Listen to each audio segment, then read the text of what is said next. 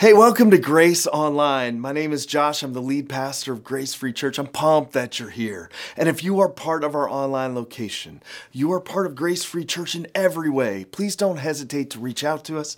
If you have more questions about our church or want to know more information about the incredible programming we have for you and your family and your friends, or if you just need prayer, our team is here to serve you. And by the way, if you're watching this on YouTube or Facebook, to get the full Grace Online experience, jump over to our actual Grace Online location. It's found at www.gracefreechurch.live. On this page, you're going to find links to our state-of-the-art kids content. You just click the kids link, and we have absolutely incredible content to help them grow and be encouraged and learn more about Jesus. And by the way, before we get started, hit the connect button. It's our main way of communicating with you about all of the incredible things that are coming up with Grace Free Church. I don't want you to miss out on anything. We're here for you, and we have amazing stuff for you. And the way to learn about that is through the connect link on this page. I hope you're ready for an awesome worship service. God's going to do some absolute incredible stuff. Jump in the chat. You can connect with people through there. I'm pumped for the worship. I'm pumped for the message that's going to come this morning and or whenever you're watching it. So let's get ready to worship together.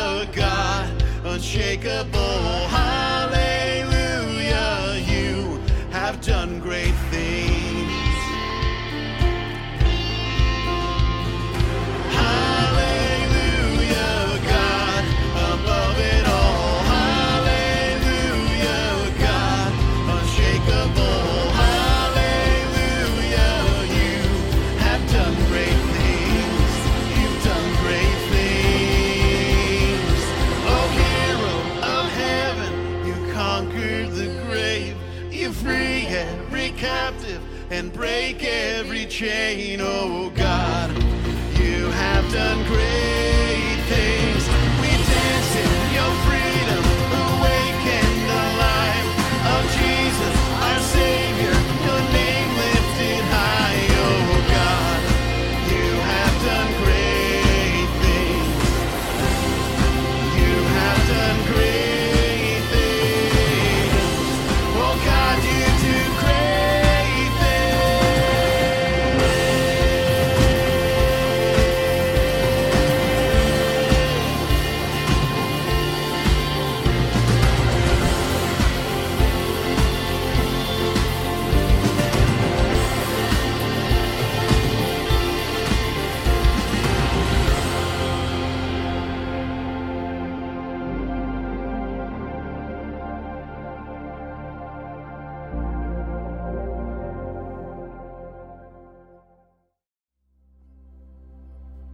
Even though I walk through the valley of the shadow of death, your perfect love is casting out fear.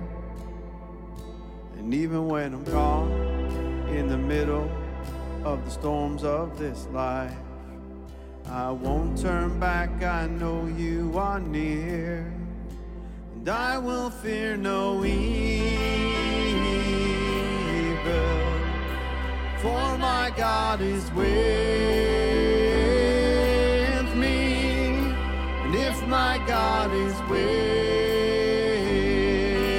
me, whom then shall I fear? Whom then shall I fear? Oh no, you never let go, through the calm and through the storm. Oh no, you never let go, in every high and every low. Oh no, you never let go. Oh, you never let go of me.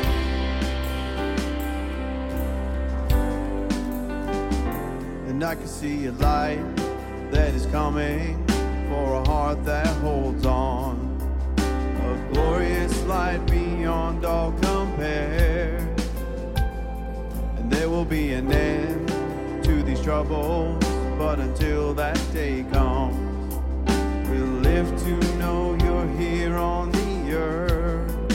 And I will fear no evil, for my God is with me. And if my God is with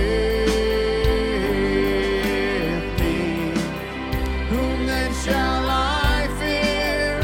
Whom then shall I fear? Oh no, you never let go, through the calm and through the storm. Oh no, you never let go, in every high and every low. Oh no, you never let go, Lord, you never let go of me.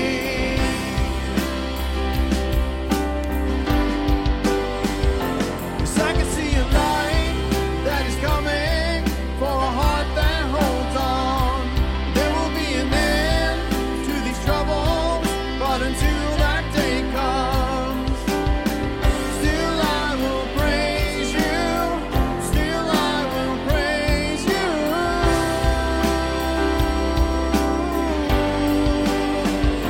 Yes, I can see a light that is coming for the heart that holds on. There will be an end to these troubles, but until that day comes, still I will praise you. Still I will praise you.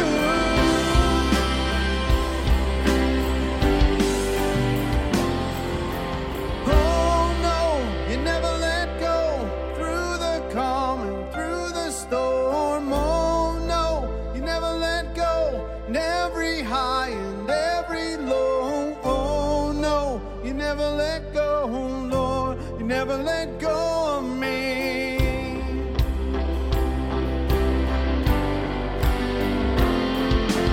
Oh no, you never let go, through the calm and through the storm. Oh no, you never let go, in every high and every low. Oh no,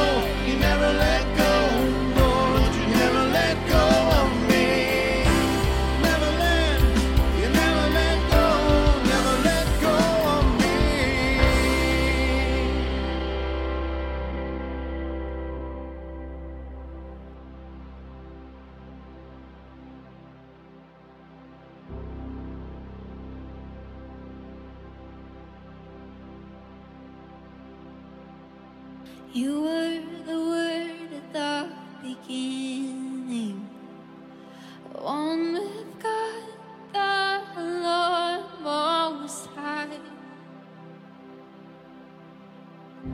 Your hidden glory in creation, and now revealed in you are Christ. What a beautiful name it is. What a beautiful name it is. The name of Jesus Christ, my King. What a beautiful name it is, and nothing compares to this. What a beautiful name it is, the name of Jesus.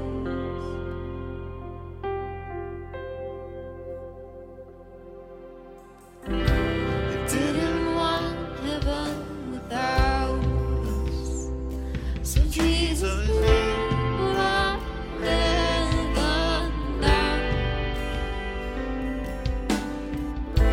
Sin was great, your love was greater.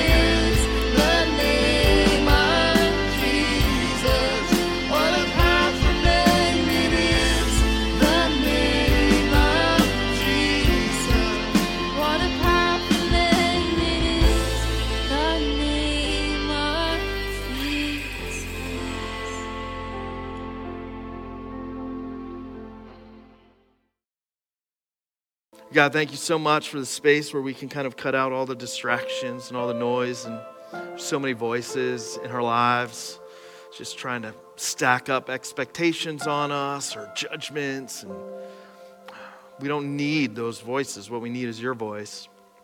So I pray that you would just speak to our hearts this morning, that you'd move in them, that we would see a bigger picture of you, a clearer picture of you, because we know that's what changes everything. In Jesus' name, amen. Well, welcome again. Same you, new field. And maybe you hear that and you're all excited. I don't know. Maybe it's a little confusing to you, and that's okay. We're going to jump into a passage in Jeremiah chapter 32.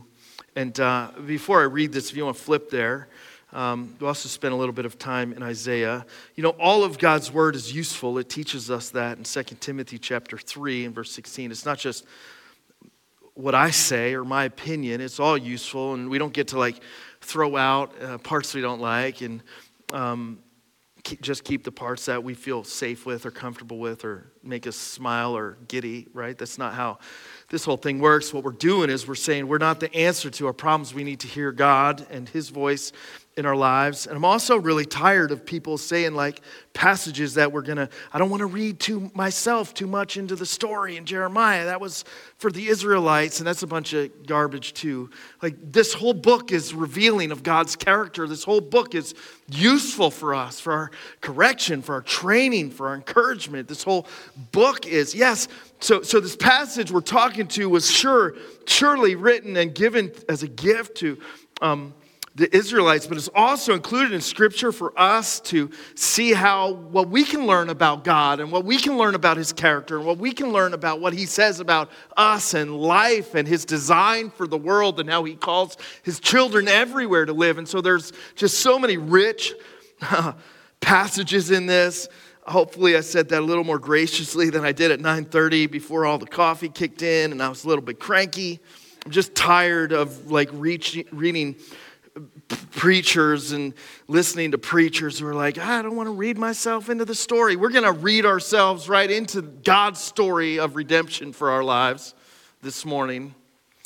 And so while this passage was written to the Israelites who are in a very tough spot, it's also gifted to us by God so that we can learn some things about his character and how he calls us to live when we end up in some tough spots too. You cool with that? Jeremiah chapter 32, before I get all excited. You guys are like, what is going on here? Jeremiah chapter 32. The word of the Lord came to Jeremiah in the 10th year of Zedekiah. I'm just going to read a little bit and then we're going to unpack it. King of Judah, which was the 18th year of Nebuchadnezzar. It's interesting that it notes just King Zedekiah, who's the king of Judah, the Israelites, and Nebuchadnezzar, who was the king of the Babylonians here. The army of the king of Babylon was besieging Jerusalem. That's the hub of Judah. Jerusalem's like the center. It's kind of like the main part, the huddle of God's people. The city, Jerusalem, had big walls, and they're kind of like the main area that the Babylonians were trying to capture, and the main area where God's people were kind of gathered up and huddled up and trying to keep their land and win this war that was coming.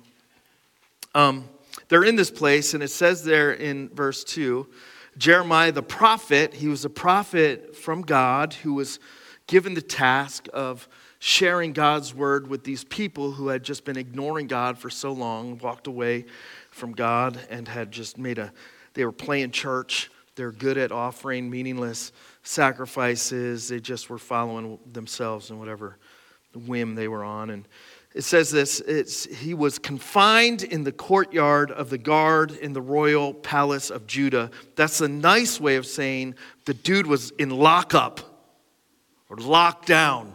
I don't know what we call it anymore. He was imprisoned in the court of his own king by his own people. The people he's trying to help. It says, now Zedekiah came to him and he says, why do you prophesy as you do? You say, I'm about to give this, that God says, I'm about to give this city into the hands of the king of Babylon and he will capture it. It goes on and gives some more instructions about Zedekiah, and it ends with, if you fight against the Babylonians, you will not succeed. See, what Jeremiah had been saying is this attack and occupation is inevitable. What God is telling his people to do is to surrender to the Babylonians. This is happening. It's been a long time coming. There's no avoiding this storm. This isn't one of those troubled spaces you get to say, ask God for a get out of jail free card. This is a storm you're going to have to walk through. And this is how God is calling you to walk through it. Surrender and submit yourselves to the Babylonians, and God's going to do some stuff through this. I know you don't see it. I know it's crazy. I know it sounds counterintuitive. It's not something you want to hear, but this is what God's telling you to do. It's what he was saying, and it's why he was locked up. And Jeremiah continued in response to Zedekiah. He doesn't even address the message that he had been delivering. He gives him a new one. He says, the word of the Lord came to me. This is a message of hope. Hanamel is going, a relative of yours, is going to come and say to Jeremiah, buy my field at Anathoth, because as the nearest relative, it's your right and your duty to buy it. Just as the Lord said, Hanamel came to me in the courtyard of the guard and said, buy my field. And I knew that this was the word of the Lord, this is Jeremiah speaking, so I bought the field at Anathoth from my cousin Hanamel and weighed out for him the 17 shekels of silver. I signed and sealed the deed and had it witnessed and weighed out the silver on the scales. And essentially he goes on to explain how he bought this property officially the way that it was written in law for people to buy fields in that day, with all the witnesses and all the paperwork and all the papyrus, and 2 copies of it. One's the original, and you tape another copy to the outside so you don't have to open the original, because papyrus is papyrus. I don't know what papyrus is. I've never seen papyrus. There you go, dude. It's Egyptian paper. Way to rock it. It's good, man. Maybe one day you'll be up here and I'll be down there. So he goes on, and then he buys the property. He has this moment of buyer's remorse. You ever have buyer's remorse? You ever buy something and be like, buyer's remorse? I'm so good at impulse buying. I shouldn't be admitting this to you. Like, I've been working on it. I've been way better. There's a period in my life where I was so good at impulse buying, I could like impulse buy stuff for other people and let them just deal with the buyer's remorse. I don't golf. I didn't really ever golf, but one time I had this great idea that I should buy golf clubs, and I convinced my other brother who never golfs, and he just went out and believed me and bought golf clubs too, and like we didn't golf, and he's like, why did we buy these golf clubs? I'm like, I don't know, like buyer's remorse settles right in. Like I've convinced my brother to buy a boat that we never used. Like, I'm good at impulse buying, but I also know this, that after impulse buys always comes this buyer's remorse thing. This wasn't an impulse buy by Jeremiah. He was following God's direction, but yet he still has some buyer's remorse. So he starts this prayer with, like a sigh prayer. You ever sigh prayer, God? You ever like, I don't know, what am I going to do with him? You know, like, God, I don't know how I'm going to deal with this. Like, this person, I'm really sick of them. Do I have to invite them over for Thanksgiving? Like, can I get a free pass on this one? And he starts this prayer, sovereign Lord. And he goes through this beautiful prayer in the middle of chapter 32, and he comes after this beautiful prayer admitting such incredible stuff about God, but he ends it in verse 25 with this like, and though the city will be given, this is Jeremiah's prayer to God, the end of it, into the hands of the Babylonians, you, sovereign Lord, say to me, buy the field with silver and have the transaction witnessed. Like, they're about to sweep over and take this land from us, God, and you want me to buy a field? Buy a new field in this barren land, in this desolate place? Doesn't make much sense. God comes in and he says, I'm the Lord, the God of all mankind.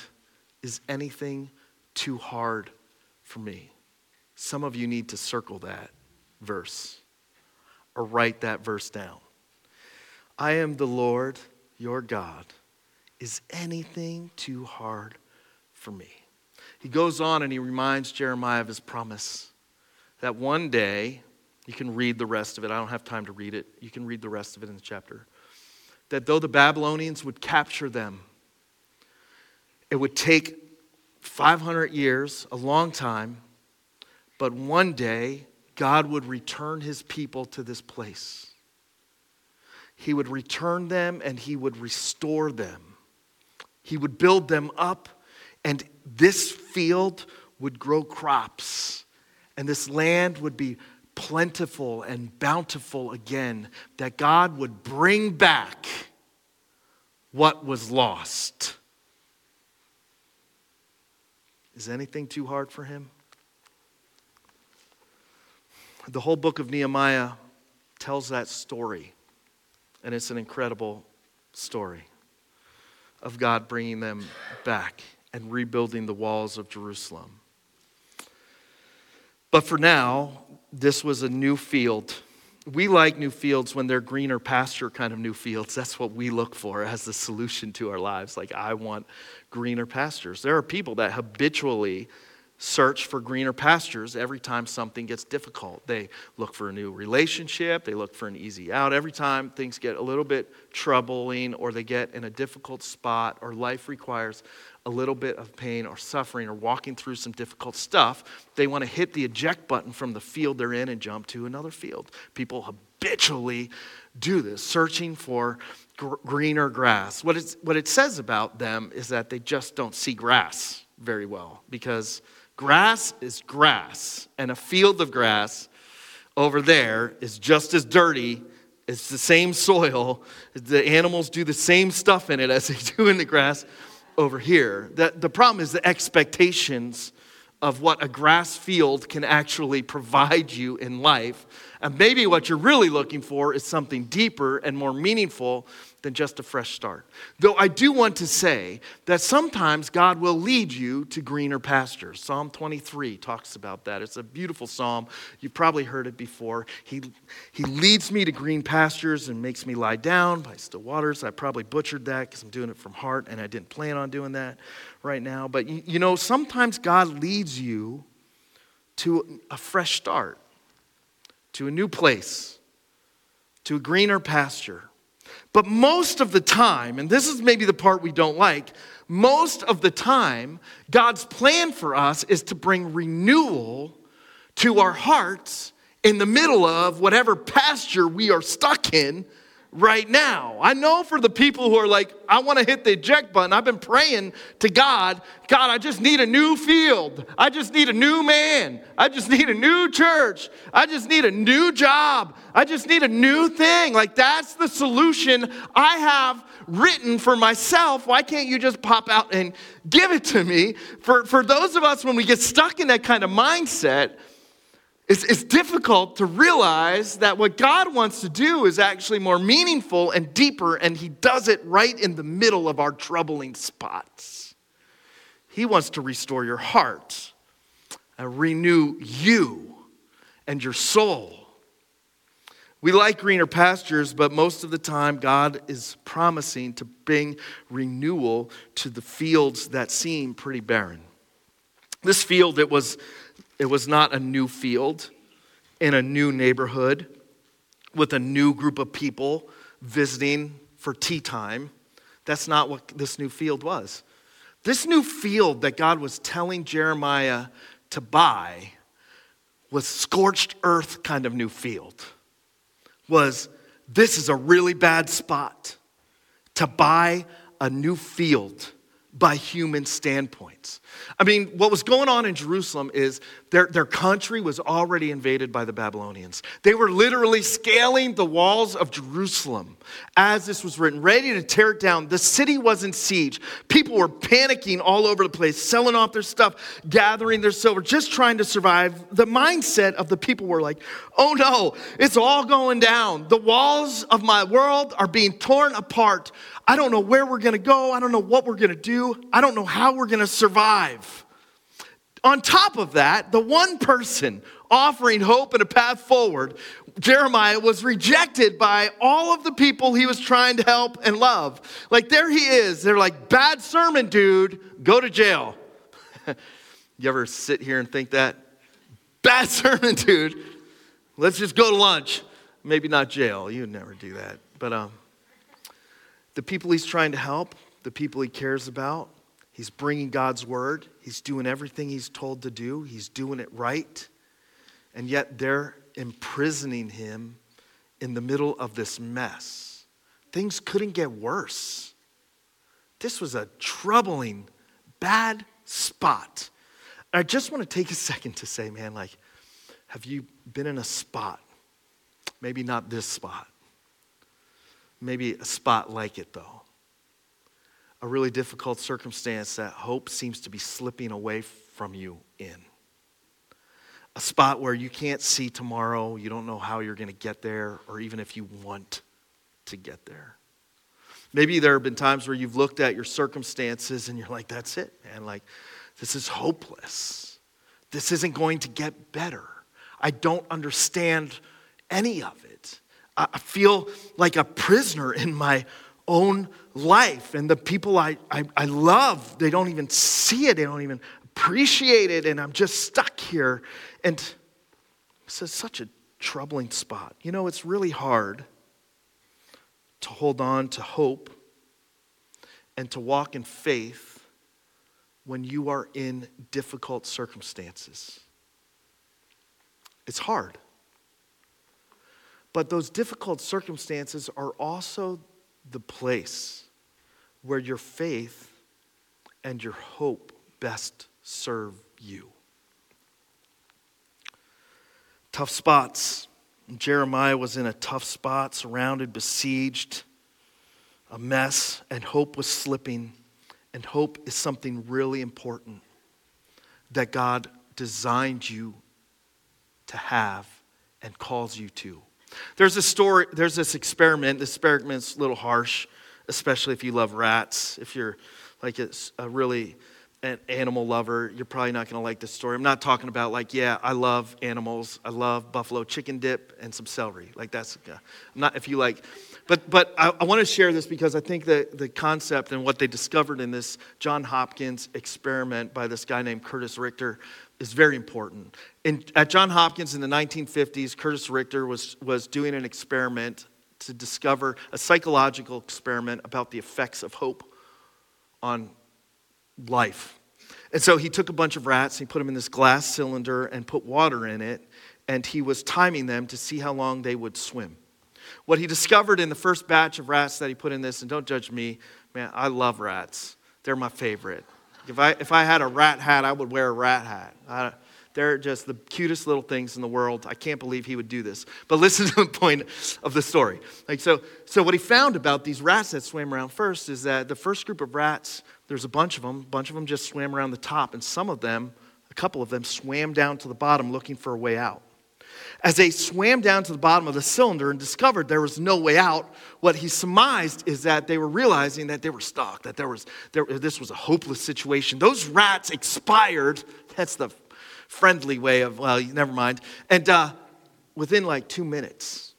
The rats that just swam around, Richter thought, maybe they had hope that the hands that placed them in the water would pull them out of the water. Because they had this little bit of hope, probably hope they couldn't even understand or recognize because they're rats after all, they swam around for 15 minutes. This boggled his mind, and he started to wonder if this hope really had a great impact on life and being stuck in very difficult circumstances. So he got more rats, and he put this new batch of rats in this water, and he watched them and waited for them till they got to the point of collapse. About 15 minutes for those that were swimming around the top. He would reach in or have his lab mates, I don't know if that's what you call them, but that's what we're going to call them. Lab mates reach in, and as the rats, I know this is terrible, right? Like as the rats became exhausted, they would pick these rats up out of the water, dry them off, let them rest for a minute or two, catch their breath, and then they would put them back in the water. Do you know that those rats who had experienced hope swam for 60 hours because of the effect hope had on their life? You see, hope is such a powerful and important thing. And when it's slipping away from us in the middle of difficult circumstances, you don't give up. You got to hold on to it. God is a God who in little ways and big ways has not only designed you for hope, he is calling you to hope in him. To hope again in him. Throughout Scripture, in the middle of difficult times, difficult messages, times where judgment was imminent, times where things were good, God is constantly reminding his people, Old Testament, New Testament, to place their hope in him. And hope in him doesn't disappoint. Maybe you feel like hope's slipping from you. You don't know if you can hang on, or you don't know if you even want to hang on anymore. Can I just say, buy a field and hope in God? In Isaiah chapter 40, it says, but those who hope in the Lord will renew their strength. They will soar on wings like eagles. Go birds. They will run and not grow weary. They will walk and not be faint. Couldn't help it. Romans 10 and verse 11, this is the Amplified Version. I just love the way the Amplified Version interpreted this. And this is like a paraphrase. Amplified Version of the Bible just takes it and kind of like looks at a bunch of different translations of the Greek that it was written in and kind of puts a paraphrased combination of these translations in. And it says this: whoever believes in him, in Romans 10:11, adheres to, trusts, relies on him, will not be disappointed. Faith is the confidence in what we hope for, and it's the assurance about what we do not see. Hebrews 11:1, what God was saying to Jeremiah, a message to God's people is, you can trust me. Even when it's all falling apart, as the walls of your life are falling down, when you don't know what tomorrow looks like and you don't know if you even want to see tomorrow, when you're about to give up and embrace desperation, instead, embrace hope in me. You can trust me. You can rely on me. Make a statement, buy a field, because one day you won't be able to restore yourself. You won't be able to bring it back yourself, but one day you will see the restoration I have done in you. And it wasn't just about restoration in their land. It was about restoration in their hearts and in their souls. Hope. I don't have a lot of practical stuff for you today, but I wish you would just buy a field in whatever circumstance you are in. Buying a field, it's making a statement of faith. Not just with your words, but with your actions. It's a spiritual statement, and it's a very practical statement. It's a declaration that I will trust God. He will be my hope. And even though I don't see how he will restore, I will follow him. You can hope in his redemptive plan for your life. That the work on the cross he did to offer you forgiveness from your sins was complete. That empty tomb, this is a beautiful gift that you can hope in, that seals your hope, that death is not the end of your story, that suffering and pain is not the end of your story, that he will give you new life and a new heart and life eternal. You can hope in his redemptive plan for you. You can hope in his promises, some of which, there's so many of them, are that he will never leave you nor forsake you. That he is working in all things for the good of those who love him. That though mothers may forget their children, God will never forget you. That one's in Isaiah. that you are more than a conqueror through him, that nothing can separate you from his love. There's a lot of promises in this. I wish you would get to know the promises of God for you. You can trust and place your hope in his redemption. You can place your hope in his promises. And you can place your hope in his plan. It's the verse on most coffee cups. I think there's more coffee cups with this verse on it than any other verse. It's also the verse some preachers will want to get all excited about and say, that's not a promise for us. But it is, because it's God's character. And his character plays out in how he treats his children. And he gives it to Israel, but he also gifted it to us through Scripture. Jeremiah 29:11 knows the plans he has for you. He knows the plans he has for you, plans to prosper you, not to harm you, to give you a future and a hope. You can trust in his redemption. You can place your hope in his promises. You can place your hope in his plan. And that kind of hope will not disappoint. So buy a field.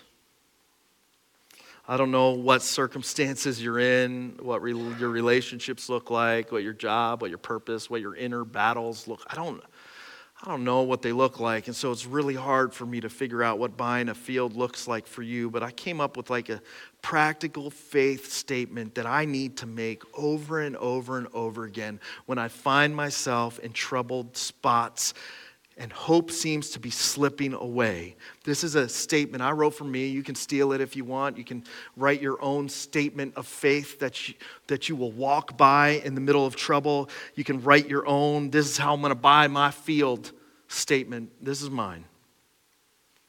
I will hope in Jesus. I know he loves me and is working for my good in my life. And I trust him. I trust his promises. I trust his plan. I trust his character. I trust his cross. I trust his empty tomb. I will be who he wants me to be where I am right now, even if the steps he asks me to take don't make sense to me. I don't see my future, but I know he does, and I trust him with it. Buy a field. Make a statement of faith that you intend to live by in the middle of whatever troubling spots you find yourself in.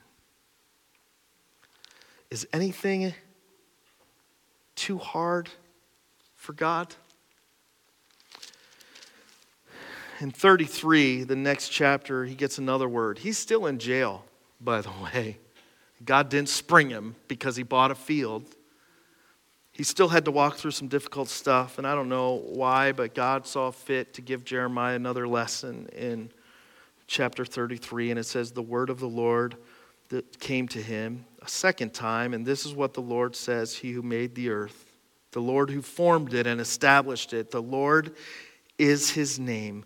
Call to me, and I will answer you and tell you great and unsearchable things you do not know. Let's pray.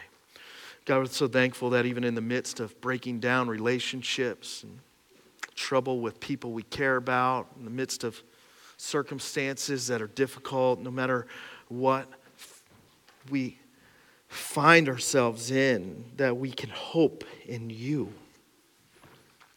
You have designed us for hope, and you have called us to a hope that does not disappoint, a hope that will always see us through, a hope in you. I pray that maybe we've never done this. I pray somebody would place their hope in your redemptive plan for them, that you want to give them a new heart, a new life, that you want to forgive their sins and erase their debt and absolve their guilt, and that you took that in your flesh on the cross and paid for that with your blood, offering us grace. And need to hope in the empty tomb that death is not the end of our story, that we have life through Christ, both here and eternally. Maybe it's time we trust in your promises a little bit more and get to know them, or trust in your plan for us. Whatever we find ourselves in, I pray that we would keep coming back to a statement of faith, even when life is difficult and we don't know what our future looks like. A statement of faith that says, we trust you. You love us. And we'll follow you. We're so thankful that Jeremiah bought that field. That field was overrun, scorched earth by the Babylonians, but that one day in your time you restored it and it became fruitful and beautiful again. We thank you. In Jesus' name, amen. Good morning, Grace family and friends. We are so glad you have joined us to worship at our online campus. I want to take a moment and talk a bit about why we as a church encourage giving. Did you know that giving is considered an act of worship? It's true. Paul addressed the Philippian church on this very thing. In Ephesians 4:18 through 19, Paul states, I have received full payment and have more than enough. I am amply supplied now that I have received from Epaphroditus the gifts you sent. They are a fragrant offering, an acceptable sacrifice, pleasing to God. Paul, of course, is referring to their offerings here. Paul continues, and my God will meet all your needs according to the riches of his glory in Christ Jesus. Paul used these gifts to further the mission of spreading the good news of Jesus Christ. And just like Paul, our mission at Grace Free Church is to share this good news throughout Schuylkill County. We want you to be a part of this mission as well. By partnering with us, we can reach the people of Schuylkill County. In fact, we can't do it without you. You may be thinking, how do I partner with Grace Free Church? Well, one way is through giving. We made this partnership process very simple. In fact, we have several methods to assist you in joining this mission. You can mail your gift to the church. You can text your gift to 570-528-2060, or you can give online by clicking the Give Online button on this page. The Give Online button also has a recurring giving option, which is a great way to schedule your gift giving. We appreciate you and are excited to see what God has in store for this church.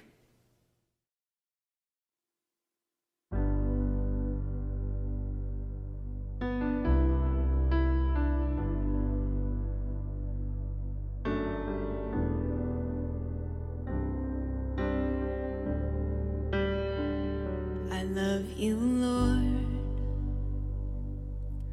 Oh, your mercy never fails me. All my days I've been held in your hands. From the moment that I wake up until I lay my head, I will sing of the goodness of God. All my life you have been faithful. All my life you have been so, so good. With every breath that I have made, I will sing of the goodness of God. I love your voice. You have led me through the fire, darkest night. You are close like no other. I've known you as a father. I've known you as a friend. I have lived in the goodness of God. All my life you have been faithful.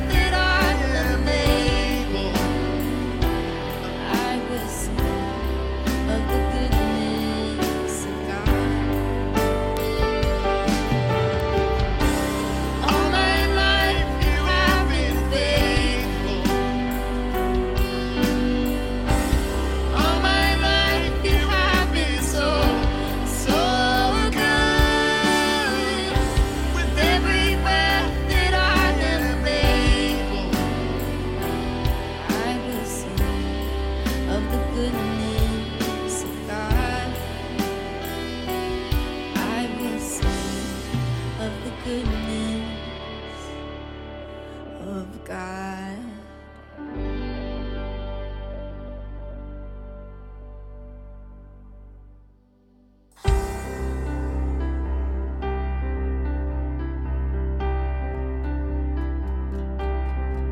Well, I was buried beneath my shame. Who could carry that kind of weight? It was my tomb, yeah, till I met you. Well, I was breathing, but not alive. All my failures I tried to hide. It was my tomb till I met you.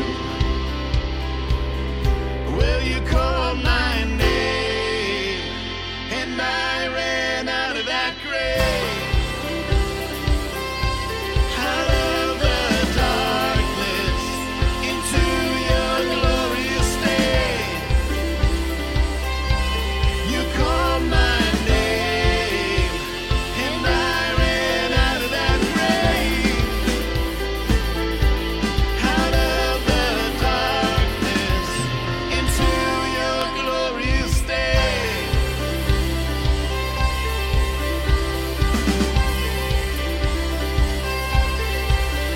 Now your mercy has saved my soul. Oh, now your freedom is all that I know. Listen, the old made new. Jesus, when I met you, oh, what a day. Well, you called my name and I ran out of that grave. Out of the darkness into your glorious day. You called my name and I ran out of that grave. Out of the darkness into your glorious day.